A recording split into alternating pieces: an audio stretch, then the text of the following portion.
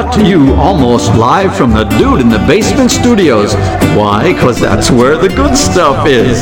It's Sips, Suds, and Smokes with your smoking host, the good old boys.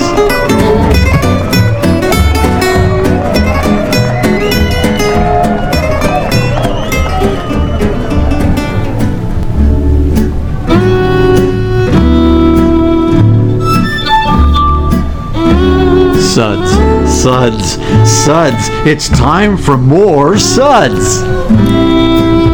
It is definitely time for more suds. Thanks, and joining us again for this sud segment today. It's good old boy Mike. We have a great show ahead of us here today. It's one of our sud segments where we talk about beer, and more beer. This is going to be a show and tell series as well as a very special story, and I have several folks here that are going to be able to cover these beers we're going to talk about. Sitting at microphone left to me is Monkey Trent. Howdy. Also joining us here at the table is Kicks Player. Hello, kind sir. And Irony. How do? If I get all those names right as we go through this, I think it'll be a miracle. So today we have a show and tell episode to go through with you, and we have several beers to talk about.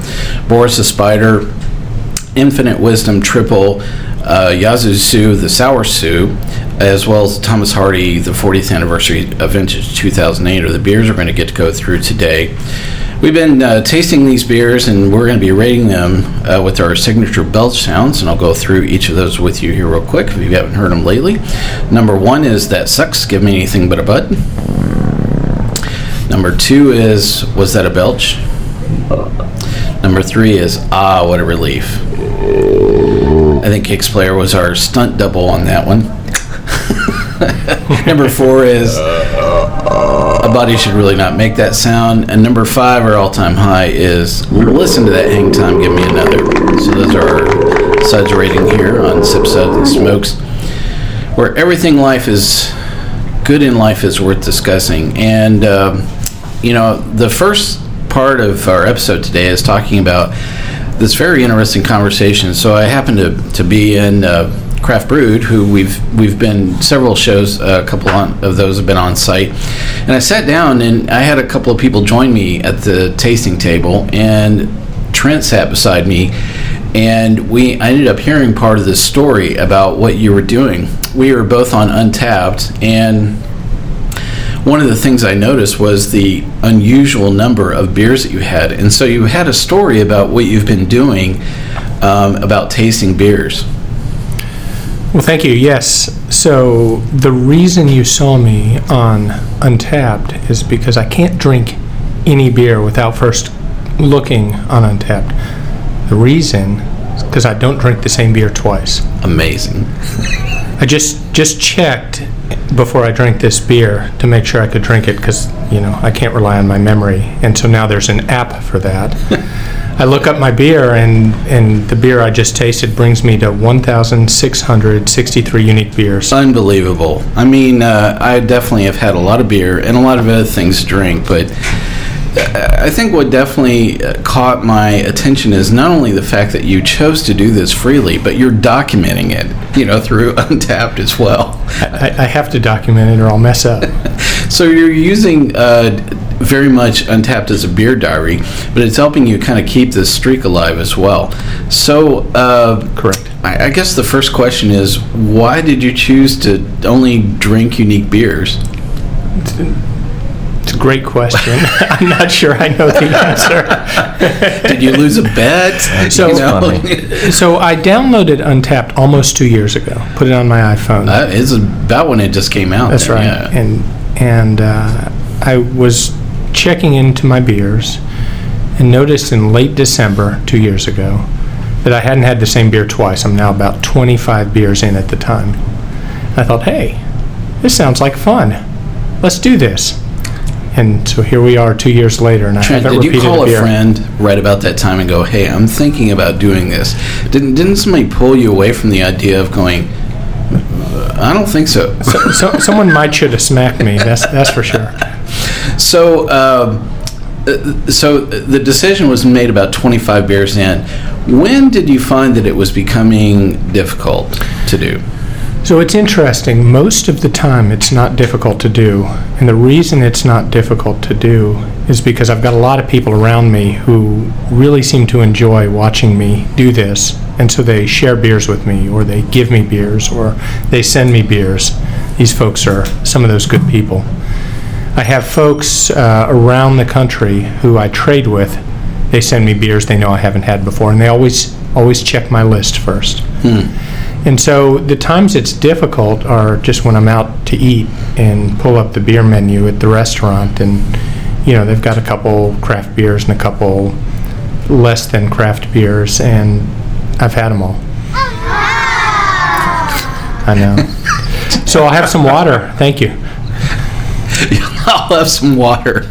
So eating out is no longer enjoyable for you, is what you're saying. It's more challenging. It's more challenging. So did you get into this in terms of time or the number of beers, and all of a sudden it no longer was fun and it became a labor of love? Or when was that magical moment? All those things at once. So there are times when it's truly an effort, a challenge, a labor of love, as you say. There are other times when it's simply a whole lot of fun, trying new things that I wouldn't have tried otherwise. Receiving gifts really from bad people. Mexican beers. That's what I'm thinking right now. They have their place. It was not a really bad Mexican beer. It was even worse. I enjoyed a Natty Light for number 1500. That's bad. And it was a tall boy can. That was an amazing stunt he pulled, by the way. Because if you look at the amazingness of a lot of what he drinks, to be able to top that with such a absolutely go ahead and eat the shitty beer,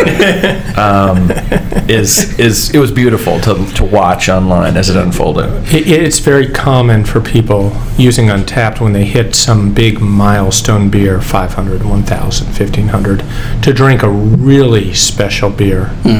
And so that's what I did. Wow. Celebrated 1,500 with a Natty Light. Wow. Yeah. So I've got to ask. What's been your favorite beer that you've had? Out of this streak so far. I get that question a lot, and it's not a question I can answer. Oh, wow. There's lots of great beers. There's lots of great beers that I would really enjoy drinking again. There's a lot of average beers that I'd enjoy drinking again. They'd just be a nice session beer. What really makes it easy, I see you asking, well, name a beer. And there's lots of them, and it's hard to do. But what makes it easy is that some really good beers, they now vintage. So the 2012 is different from the 2013. That makes it a little easier to come back to that beer. Well, you hear that, Schlafly?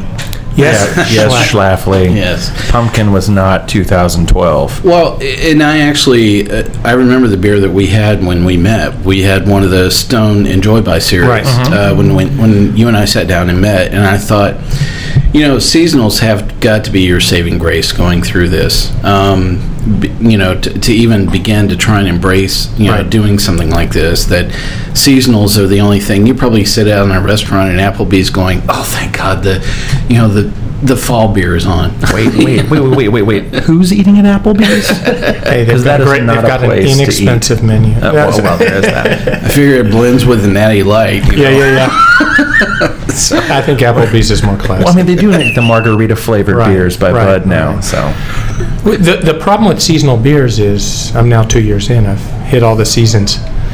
So when Yazoo popped out their seasons in other countries, when they popped out their Rye Saison, which is a great beer that I really enjoy, I've had it. So I moved on. Wow.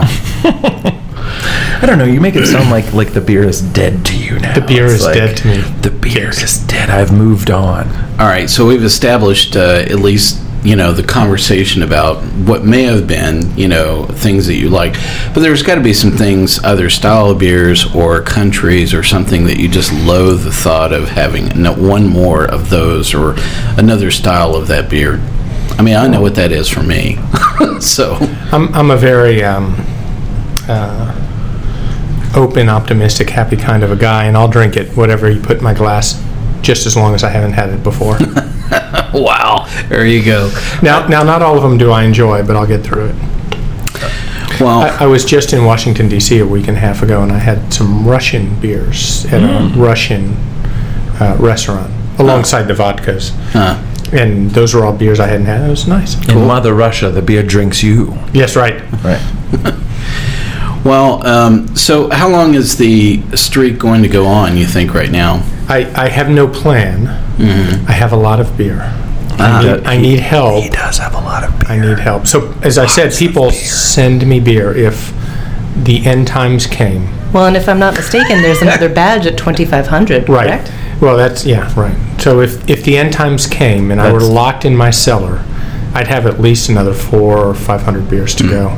Well, we know the guys at Untappd, and I don't know. We'll see what we can come up with that might be rather interesting as the streak continues. And who knows? Maybe a trip to a place where it's the land of unique beers. There is something about his entire plan of the unique beers that I've always kind of like pushed on him, and that is that literally a beer can be completely different in the bottle than it is on draft. And I've told him that counts as two unique beers. You should try this. The as serving two mechanism. Yeah. However, the reason he can't do that is kind of the fault of the people who run Untappd. And the fact is you cannot get a unique check-in for the draft version of a beer. So that's the reason why he won't do it. And I've actually had this conversation with them. They have they're wonderful with support. And they have a very active support blog. And occasionally I'll have had a beer that is a different beer. It is totally unique beer. And they have a different philosophy, and they'll merge it in with a prior beer. Sometimes it has to do with whether it's dry hopped and served on tap versus the one in the bottle. They'll just say, well, no, they're the same. And I disagree, you disagree, most of us disagree. But they have a very reasoned conversation about it. And so we can certainly address that, talk about nerdy alert. Yeah. Nerdy nerd. Well, I think if I had to think about the place that I would really love to take Trent, I think it's pretty easy for me to say the one place that I've walked into that I really felt like, wow, there's just nothing here that I've ever had before, it would be Torst. The Danish bar in northern Brooklyn. Yes. I have to say, every time I've been in there, it's like, wow. Why is there no bell when you mentioned that? Because you need to ding yourself. Torst needs its own sound. Yes, it does. Torst is this amazing place. Look, it needs a rounding applause. Yes. I've enjoyed going to Torst this year. You'll hear a lot of conversations about Torst in general because I've definitely enjoyed a lot of really great stuff there, and you'll get to hear more about that. There's a place in Washington, D.C. that's a pizza restaurant. Has a 20-page beer menu that's always changing. Pizzeria Paradiso. Oh, yes, that's right. I've been there, yeah. So I went there twice last week and had 5 or 6 different beers that were things I hadn't even heard of. It was awesome. Yeah, I have been in there. It's been a long time, but that's a good place for the streak. I don't know that I would consider it a great place for beer, but if we're talking about someplace closer to home that's also a pizza place that serves great beer, the crazy thing is that in Bowling Green, Kentucky, oh man, yes, the Mellow Mushroom in Bowling Green, Kentucky. The guy who picks the beer for that, his name's Matt, and it's crazy. I mean, there's some great beer places in Kentucky. His list is crazy for Bowling Green, Kentucky. Who would have thought? Well, actually, a great place to get pizza and beer in town. DeSono. Oh, of course. yeah. You bring your own beer. You can bring your own beer at that point. Yes. Yeah, I have like aged Natty Light on my mind for Bowling Green, but vintage 1992. Well, that brings around for our discussion of the beers we have for today in our show and tell discussion. And so each of us has brought a beer. And Trent, I'm gonna let you go first. Tell us a little bit about the beer you brought, and tell us a little bit about what you like it, and rate it for us. Sure. So I brought a beer from Upland. Upland is in Bloomington, Indiana. They also have a tasting room in Indianapolis. They have a tremendous sour beer program that is becoming increasingly popular, and it's becoming very difficult to get their sour beers. This beer is their triple It's called Infinite Wisdom, and I've been sitting on it for about a year and a half, I believe. And I brought it so that we could enjoy it. It's a nice beer for a chilly day like today. And a unique beer for you. And it's a unique beer for me. It's one less beer I'm sitting on in my cellar, which is a good thing. So, any of the tasting characteristics, and how would you rate it? Yeah, so I thought this beer was solidly between a 3 and a 4. We served it a little under room temperature. And I got a lot of butterscotch and caramel when I was tasting it, some of those malts and sweets. It was good and rich and round as I was drinking it down.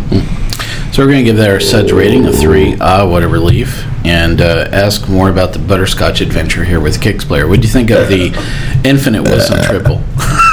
That was I think I just gave my custom rating right there. Literally, it was a great beer. It could have been a little bit colder. I'm not saying so cold as that it would be bitter or whatnot, but just a little bit of a below room temperature is what it should have probably been at. But I agree. It's probably a great solid 3.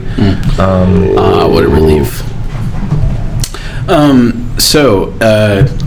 Irony, what did you think of the Infinite Wisdom Tripel? I'm going to second that butterscotch. The first moment that I put it in my mouth, I definitely said honey, but it's much more butterscotch. Delicious, sweet, easy drinking, hides its booze well. I'm actually going to give it a 4. Wow, 4. Wow. Body should really not make that sound. Well, so I had a chance to try the Infinite Wisdom Tripel as well, and I have to say this first beer I've had from this brewery, so that's cool. Wow. I always enjoy that, and I wrote down sweet, as in like candy sweet.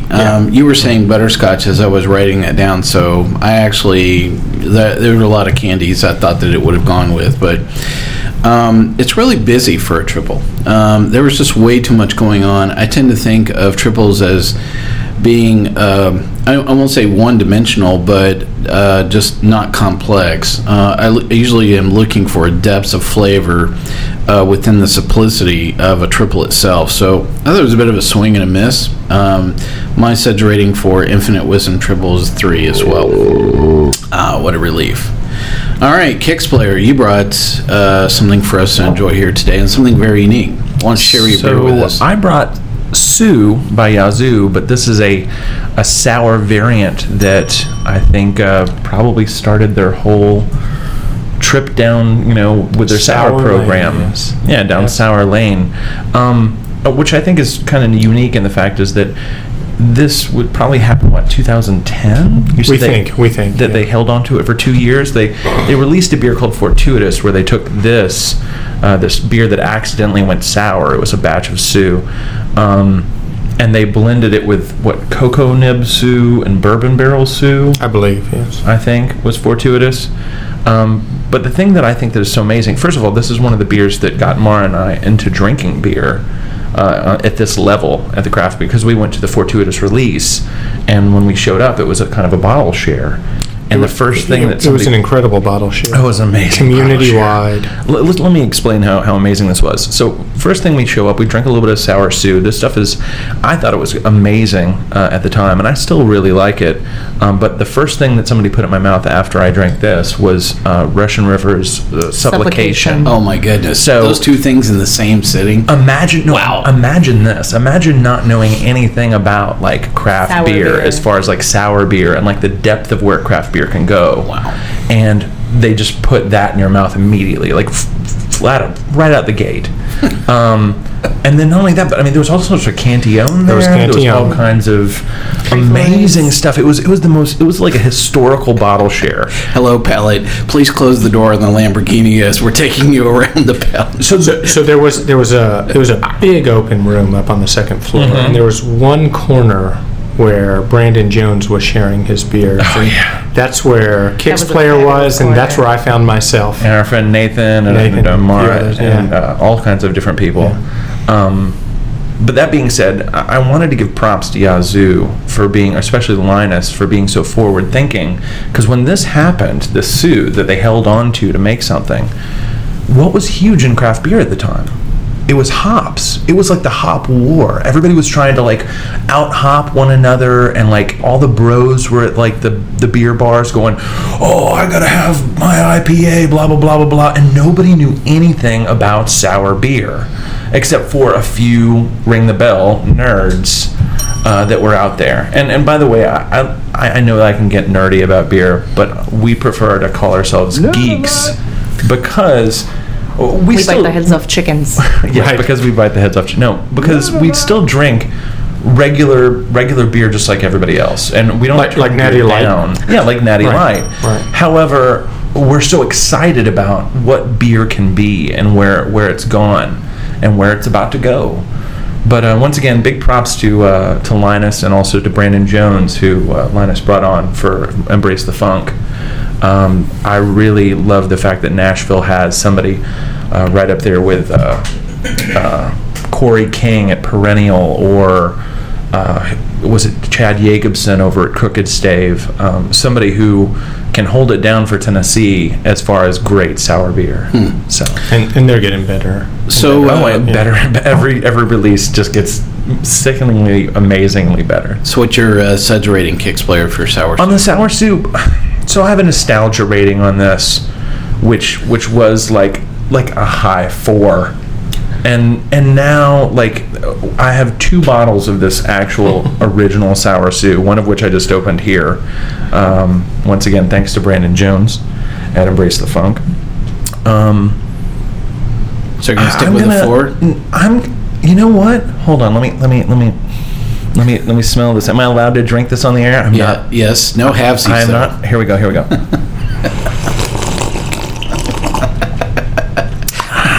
It's like the newest sound effect. So like literally, I get that chocolate. I get this, like, if you know Sue is like a campfire in your mouth. This brings that smoke all the way down to let some of that chocolate come through, but yet it's got this sweetness and a sourness to it that makes it kind of like a tart berry. It's almost like it's like a sweeter, smokier version of the brewery's Tart of Darkness. So I'm gonna stick with the 4. I'm definitely gonna stick with the 4. It's a good comparison. Somebody should really not make that sound. All right, Arnie, what do you think of sour soup? Well, bottle conditioning does a lot, and I think that, the smoke has fallen off quite a bit, and the sour is not as sour as I remember it, so I'm going to go with a 3. A 3. What a relief. I had a chance to try sour soup here for the first time, and, I definitely know an awful lot about both Yazoo as well as, Brandon's beer before Yazoo, and now even as he is, definitely working on many other sour beers there with Yazoo as well. I think the one thing I found myself in looking at this beer was thinking about the before and the after, and knowing what Sue tasted like as it was released, and then thinking about as some of the souring agent here has been applied. And I actually don't know if it's lacto or bread that caught up with this somehow, some way. It tastes like lacto. Yeah. Yeah, it was a wild fermentation. Would have been my guess. It would have been lacto because it didn't taste like bread. So, but I think one of the things I found is that it muted everything. It's like somebody turned the volume down on all the flavor characteristics of Sue, and not only that, but I didn't think that the souring agent was really adding to the beer overall. So, did I think it was an interesting mistake or experiment? Yes, but do I look at it and say, well, do I think that would be a beer that I would love for them to recreate? I don't know. That'd be pretty hard for me to say yes to that. And I think part of it is because I know Brandon's making so many other great beers there that I am looking forward to doing. So my suds rating for sour Sue is going to be 3. What a relief. Trent, what'd you think of sour Sue?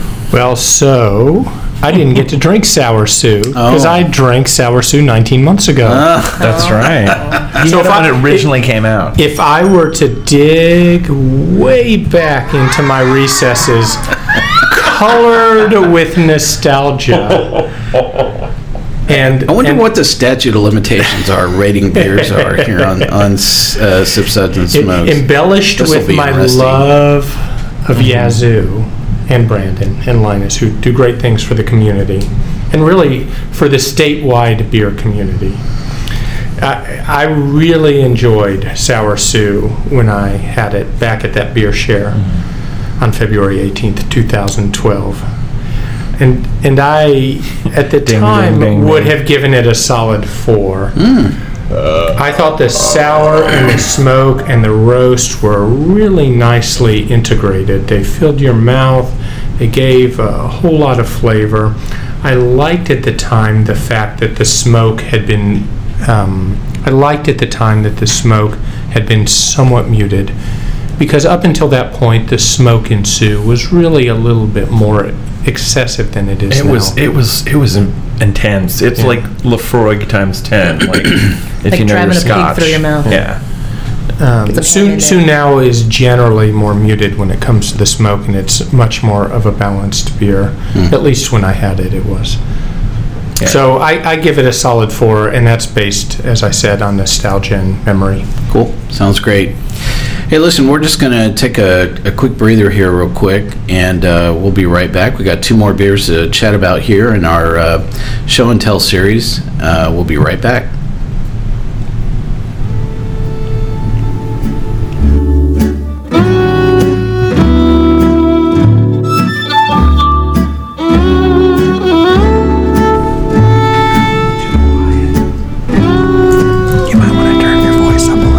I used to do that, and my wife smacked me. Hey, we're back with 2 more beers here on our show and tell series.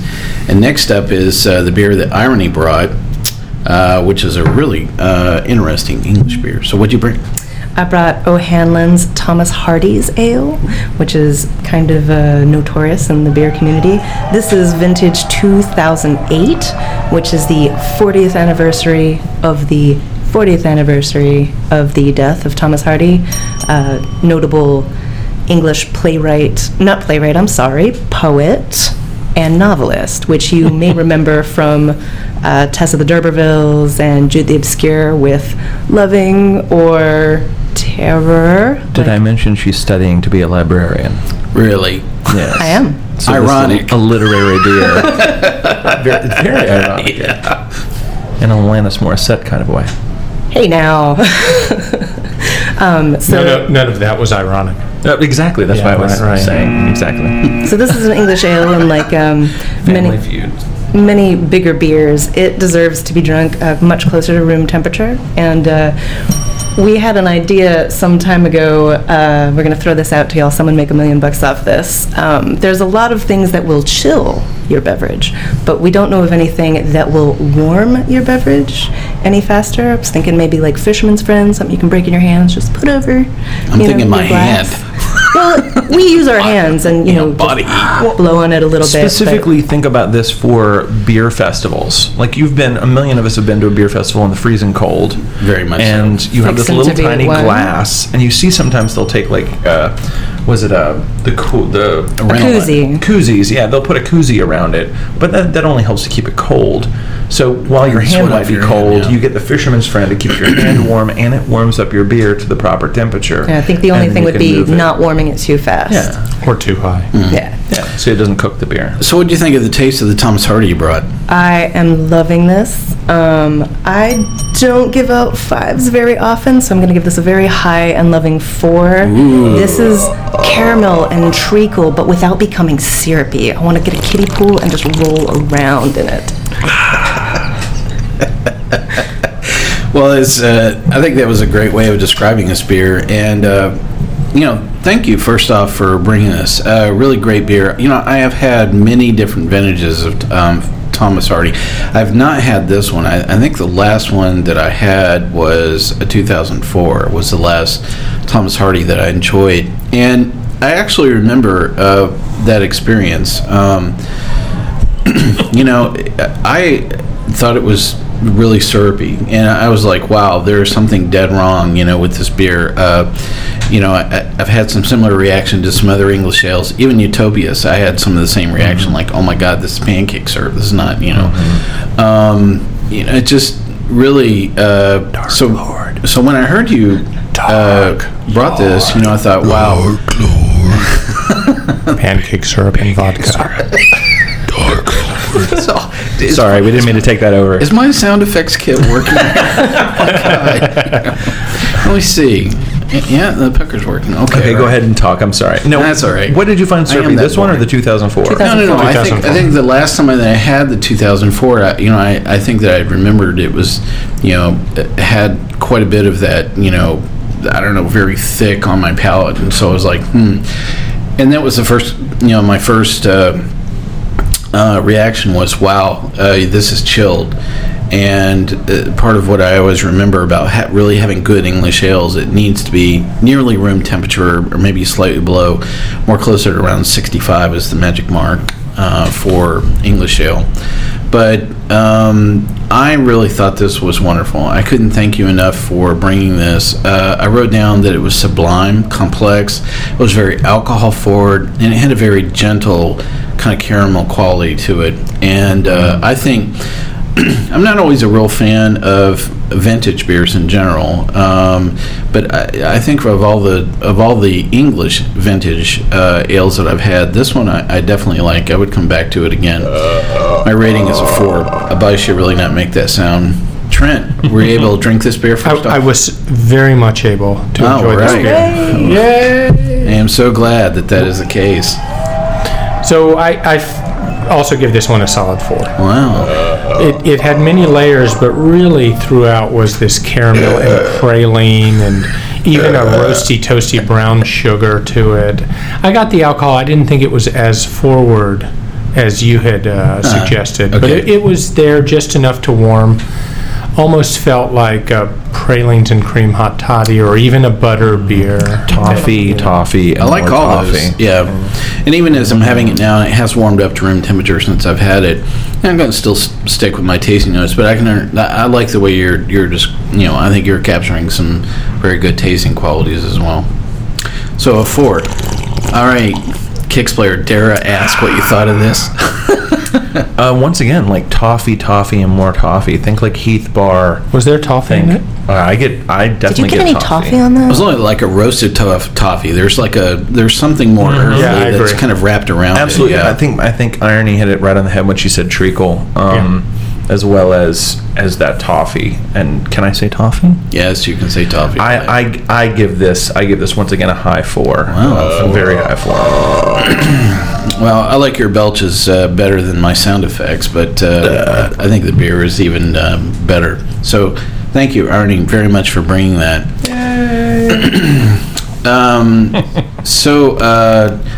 So there was one topic that I meant to come back and visit before we talk about our last beer here that I brought.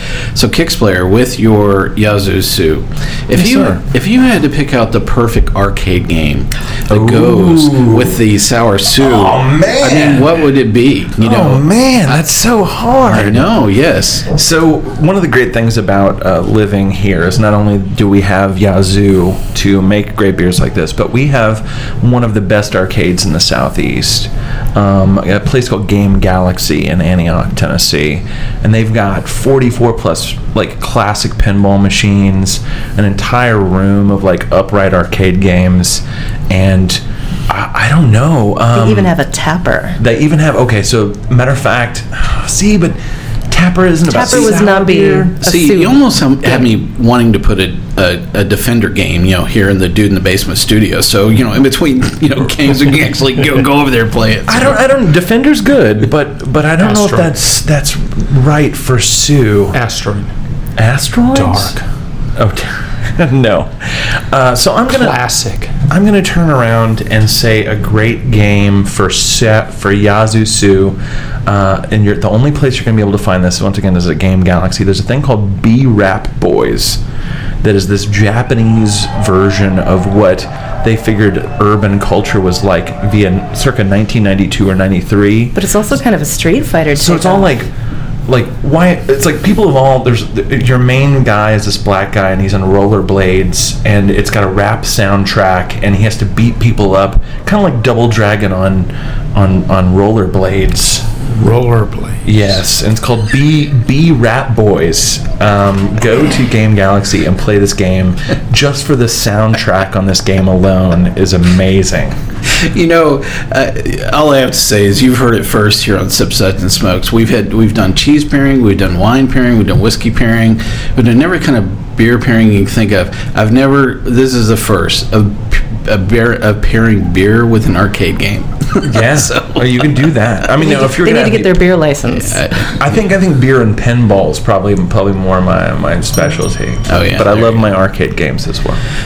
Well, I thought that was an important thing to definitely add to your tasting notes around Yazoo Sour Sue, is understand what was the perfect arcade game pairing. So I didn't want to skip over that.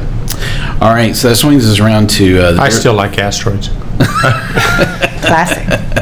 But I don't think it would go with that beer. So, I didn't so, asteroids and it's all about the pairing, man. No. It's B-Rat Boys or bust. Cadillacs and dinosaurs. Oh, that's a good one. I'm trying to think. Well, it swings us around to the beer that I brought for us to enjoy, which is Boris the Spider. From Spider Bite Brewing is the brewery that makes this. They are out of Milford, New York. Boris the Spider is swinging at about ABV of 10%. It is a Russian Imperial Stout. And I would say that some of the style characteristics that are a little bit different around Russian Imperial Stouts as opposed to regular, American style stouts or oat mill stout is Russian, stouts tend to be a bit more dry, a little bit more rye in them. And so this beer has... it's widely distributed in the northeast part of the U.S. I've seen it on tap, I've seen it in bottles, and I always see it disappear quickly. That's the other thing I always notice about it. So it was really great. This is the first time that I've had it, probably, I don't know, in a month or two since the first time I had it. So it was really great that I was able to bring it here and share it with all of you today. And of course, this is the first time ever I've had it. Oh, there you go. Which is here first. Which is really important for Trent. I had to rip through half my cellar to find out something he hadn't had before. So I believe it. I thought it was right on cue. I thought it was a bit dry. It was very inky. Was the thing that I really. It was just so dead. Dense. It was everything that I tend to think of about a Russian stout in general. I wouldn't say that it was probably up in the hollows of, my favorite Russian stouts of all time, but I thought this was very good. My suds rating for the Boris the Spider is actually going to be 3. What a relief. Trent, what do you think of Boris the Spider from Spider Bite? Right on a 3. Wow, as well. It was black as the darkest night. Very inky, yeah. It gave some chocolates and some roast in the mouth, but I found it somewhat thin and even relatively light for a Russian. Yeah, I really thought I liked how you used that word thin. I think that was capturing some of the mouthfeel or just some of the general qualities around it. Yeah, I had just the other day a Pirate Bomb, which is out of Prairie, out of Oklahoma. It's their standard. It's probably more an Imperial Stout than a Russian, aged in rum barrels. Why do a regular beer when you can do an Imperial? Right. Exactly. And that bad boy, it was a solid 4.5. It was many layers. It was rich. It was thick. It was complex. I got the chocolate, almost like a Hershey chocolate syrup, but in a good way. You're making me jealous. In a good way. And then it followed with layers of barrel and rum and vanilla and just a little bit of the chili. You definitely don't have any of that with this Boris Spider. Right. So going from that to Boris the Spider, it really diminishes where Boris is. Yes. Yeah. Kicks player, what do you think of Boris the Spider here? Well, I was in an orgy in 1976. And in no way was this talk that about orgy. The conversation really getting diluted. I'm sorry. It was everything that. Wait. I think I was there. It was everything that Trent was just saying. It's hilarious. He was saying, I just had this amazing, great thing, and it wasn't that. honestly, I'm going to give this a 2. Wow. And the reason why is I think that what you're saying, where you go everywhere and people drink it out and it is made to be kind of like a mass-produced beer, is that, I mean, it is really easy to drink. It's thin, it's light to drink, but it still is a Riz, which is a Russian Imperial Stout. So you still get those characteristics of that dryness on front.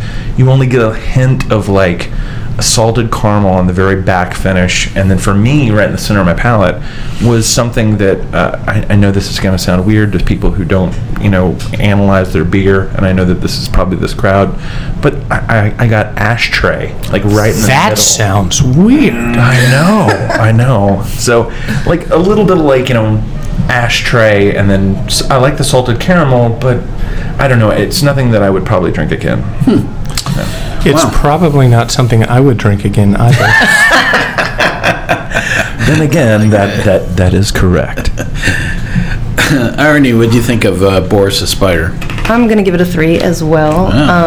For something that pours like motor oil, it was thin. It was very light-bodied. It was very accessible.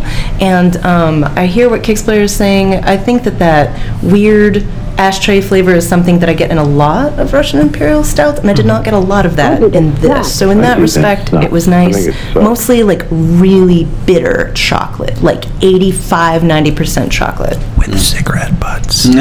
With cigarette butts, I like that. That's weird. I'm wondering if maybe we can talk to Alvin Sinclair and have them make a cigarette butt like chocolate. So, Kicksplayer, what's the favorite arcade pairing for the Boris the Spider? Oh, for Boris the Spider? Think Asteroids would be any good? No, I'm gonna say it's one-dimensional. He has like one game in his head. No, I need to make this beer better and make this beer more accessible to myself. So if I'm drinking this beer and I'm playing a game from the, I think it's like the late 70s, from a company called Exidy. It's called Chiller. Wow. Sorry. Anyway, Chiller is an homage to the Splatterhouse movies of like the 1970s, like super gory, but it's a shooter. So it's like you're in like a shooting gallery, but you're shooting like naked people that are like hung up on like a dungeon or whatnot. And there's really no redeeming value to the game other than just make it as gruesome as possible. Except make it as gruesome as possible in 8-bit glory. Right, 8-bit glory. Right. It's all 8 bits, of course. You guys can't see me, but I'm just laughing so hard. I'm like, I've never seen anybody talk about arcade games with so much passion. Like, I mean, I talk about beer passionately. Yeah. You talk about arcade games. Well, there's 4 things. I should say there's 5 things that I love. Number 1 is the lady here to my left. The other 4. Does she come with or without the arcade game? She comes with me. How would you pair her with a game? We go to Louisville Arcade Expo annually. Yeah. We travel for many things. There are 4 things that I specifically travel for. It's vinyl records. It's shoes. Like I have a pair of shoes right now that have a vinyl record on the bottom of them as the sole, by Kush. Then of course craft beer, and we also do craft cocktails and craft soda. But shoes, vinyl records, and pinball, arcade. Yeah. So. And we do have one at the house that fuses the love of craft beer and the love of arcade. Yes. We have a game called Ice Cold Beer. It's from Tato in 1983. It's kind of like a pinball meets like a ticket redemption game, I guess. You put a pinball on a metal bar and lift it up using 2 joysticks on left and right sides. So you have to balance the ball to put it into each individual hole. Now this game wasn't really meant for arcades, it was more meant for bars, because if you got to the 10th hole, a star lights up and then you show the bartender and you get a free beer from the bar. And we hold to that rule at the house. Does it get easier or harder? It gets harder. With more beers. With more beers. Oh, well, that too. It might get easier with more beers. I'm seeing a whole new audience is going to join Sip, Suds, and Smokes. I hope so. That you've brought to the table. I'm so happy. And, I really am not quite sure where to go with the next conversation around arcade games, with you, Kicks. So, wow. That was really great. I enjoyed it, though. There's always something to complement a beer. I just never thought it'd be an arcade game, so I'm glad Hey, sometime soon, you and I will go down to a Game Galaxy, and we'll sneak in some craft beer or something. Absolutely. I like the first part of the equation. Well, just rent the whole place out. How about that? We could do that. Yeah. That would be great. It's our next tasting. Party! I think it's like in an hour at your house, isn't it? No, the one after that. Oh, okay. Beer miss!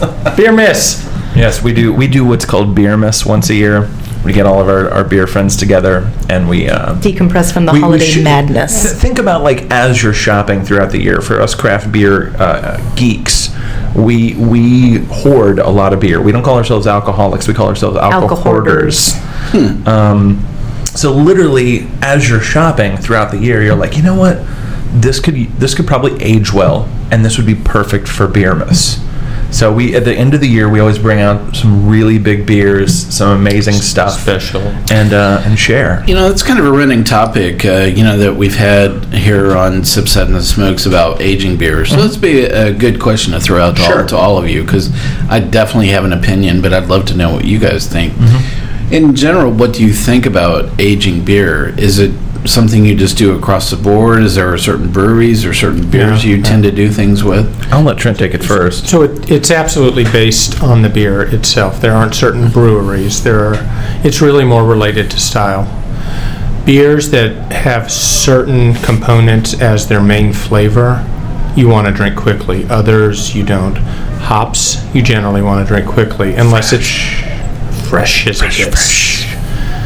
Coffee in a beer, you want to drink pretty quickly, unless it's something like Dark Lord, which has so much going on. Then you just want to make pancakes. In addition to the coffee, that you want to sit on it until it kind of settles down.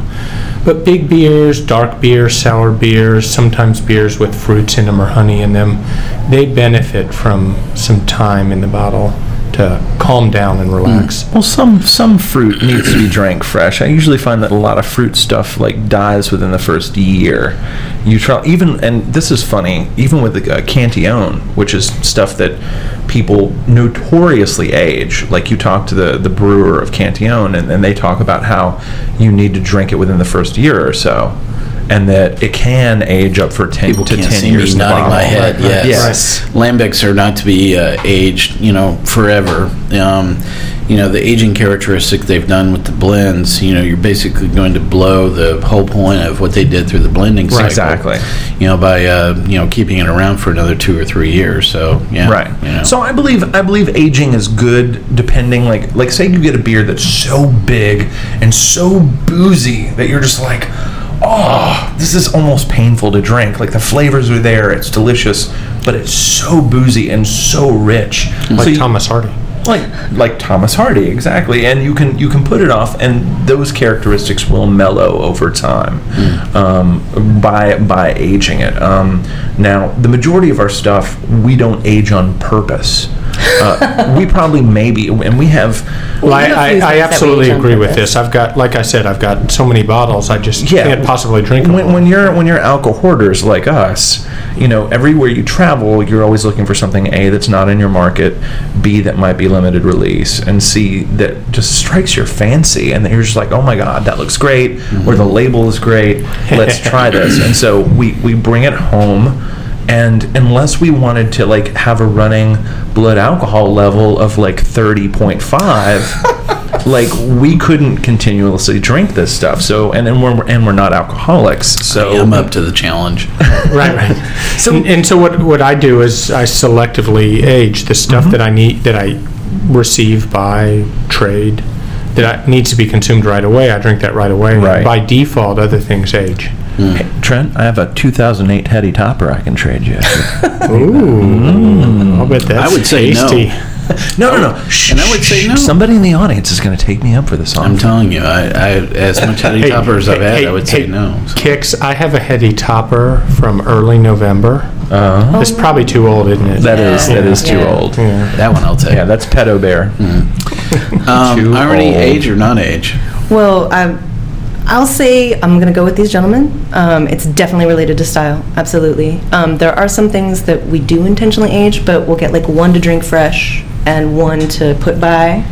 Or 3 or 4, and then drink them over the time period so that we can see how the beer develops. We have a little thing going on with Founder's Bolt Cutter. A couple of us I'll have a bottle, and we're going to open one up, like, we opened one up when it came out, we'll open one up this year, next year, year after, see how it ages, because that's an awfully big beer. It's a big barley wine style beer. Yeah. A lot of booze. So I love that last topic, and so that's something that I have done with several beers, and the Whistledoren series is something that I've enjoyed doing. That is watching how that beer, changes over time. Bigfoot is the other beer that I enjoy. We have some Bigfoot put watching and seeing not only what vintage is, but how time impacts or either adds to or or makes that makes the flavor better. Today is Black Friday, the day that we're recording, and this is the day that Goose Island is releasing its Bourbon County Stout. That's right. Yeah.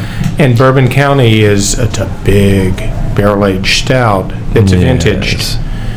And so people very commonly are hoarding prior year's Bourbon County Stout and then compare it from year to year.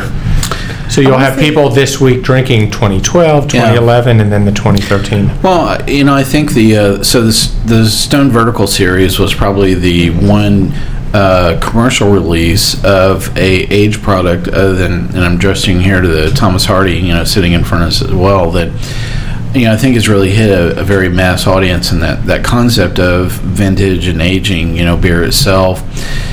And I think a lot of people that sat down and actually tasted the entire vertical set of Stone. Mm-hmm. I went through. I did a couple of those events as the last one came out.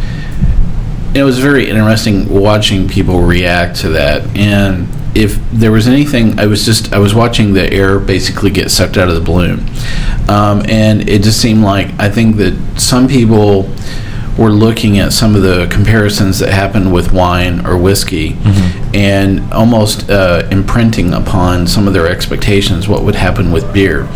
And not only were there several vintages through that process that were either influenced by cellaring characteristics or just basically the beer that year, the batch, did not age very well at all. It was just, I really found people reacting to those vertical tastings to be quite interesting. It was one of those things where I thought the marketing hype exceeded the quality of the product very easily. We see this. Yes. We see this. We see this all the time. Dark Lord. Well, Dark Lord. Sorry. Well, the one event that I went to was actually a blind tasting of the Stone Vertical series. Was my favorite event, where you didn't even know what was in what glasses. They had intermixed, the vintage years, mm-hmm. and you weren't tasting them in order or anything like that. And so people had no idea even what was in the glass. And they actually threw some other beers in there that weren't in the Vertical series at all. That was that orgy I was talking about earlier, wasn't it? No. Okay. Sorry. But, I really found people reacting, especially in that blind taste testing, that all of a sudden the marketing hype of that event was completely removed. And so all of a sudden people were just looking at what was in the glass, mm-hmm. and really responding to that directly. And, I think that was the one thing that I really enjoyed. It really kind of brought home the topic, that kind of threw out here, which is to age or not to age. And I think at the bottom line, you're absolutely right. It is based on the underlying product that you're starting with, whether it lends itself well or not. And a lot of people use hard and fast rules that only high gravity or high alcohol beers will even sustain themselves, through an aging process at all. I don't know that that's true. I've had some things that are actually nearly session, in terms of the ABV style, or swinging at 5%, that I've had, as much as a year or two later, that I actually thought they were much better, a couple of years later. And it might have been they were starting from the bottom of the floor and there was nowhere to go but up. You make me think of, I don't know if you watch The Walking Dead on AMC, but the internet is hilarious after some of their shows, because they'll find like a terrapin that you can find anywhere, or red hair, or Sweetwater, and they're drinking these like 3-year-old IPAs, and the whole internet's like, no! whoa. Yeah, there's people on Twitter who are like freaking out of like talking about Walking Dead, like a 3-year-old IPA. You know?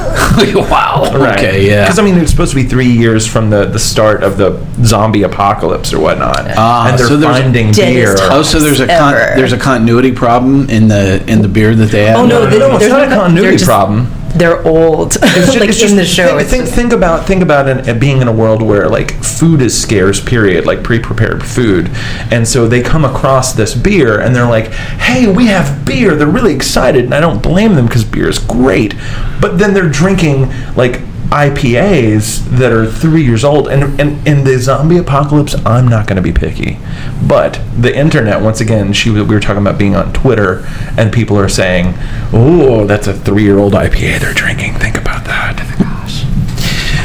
Well, it's better than that Natty Light Tallboy. No doubt. That's very true. Thanks for bringing it full circle. Yeah. I appreciate it, Trent. Well, I've really enjoyed our discussion today, and another really great show and tell show. Trent, I really loved the story today. It was really great. Thank you so much for joining us. We're going to check in with you periodically and see how your streak's going, okay? Sounds great. Or could you follow him on Twitter or Untappd? Oh, we've been on Untappd together. Trust me, I see every single beer that he enjoys each day. So, actually, some of the beers we chose today, the ones he had this week, influenced what we did not have today. So, right. Yeah. I would definitely encourage a lot of folks, our listeners, to definitely follow Trent on Untappd. Which is just Monkey Trent? Monkey Trent. There you go. And I'm not on Untappd, but on Instagram you can see the pictures that I'm taking of my beer and the beer that Irony drinks as well via Kicks Player. That's Kicks Player. And then, of course, Irony is on Untappd, right? Yes, and that's Irony, but my Untappd username is Flagrante, Flagrante. Well, I need a beer to get through that one. Good thing we have plenty. Yeah, that's good. Trent, I definitely hope we'll catch up with you. Wonderful. Yeah. Kicks, thank you for joining us for the conversation. No problem. Thanks for inviting us out. I look forward to the next arcade series. Let's do it. Irony, thank you for joining us today for the discussion. And you can come back anytime as long as you bring more Hardy with you, okay? Will do. Well, as a good old boy Mike, I want to thank our listeners for joining us for this episode. You can always catch lots of great updates on our Facebook page. We're on Twitter at SipSudsSmokes, and catch all of our daily tasting notes on there and on Untappd as well. We've been talking a little bit about it today. Whatever you're enjoying, I'm going to ask you to keep on sipping. This has been a One Tan Hand production of Sip, Suds, and Smokes, a program devoted to the appreciation of some of the finer slices of life. From the Dude in the Basement Studios, your hosts, the Good Old Boys, will see you all next time.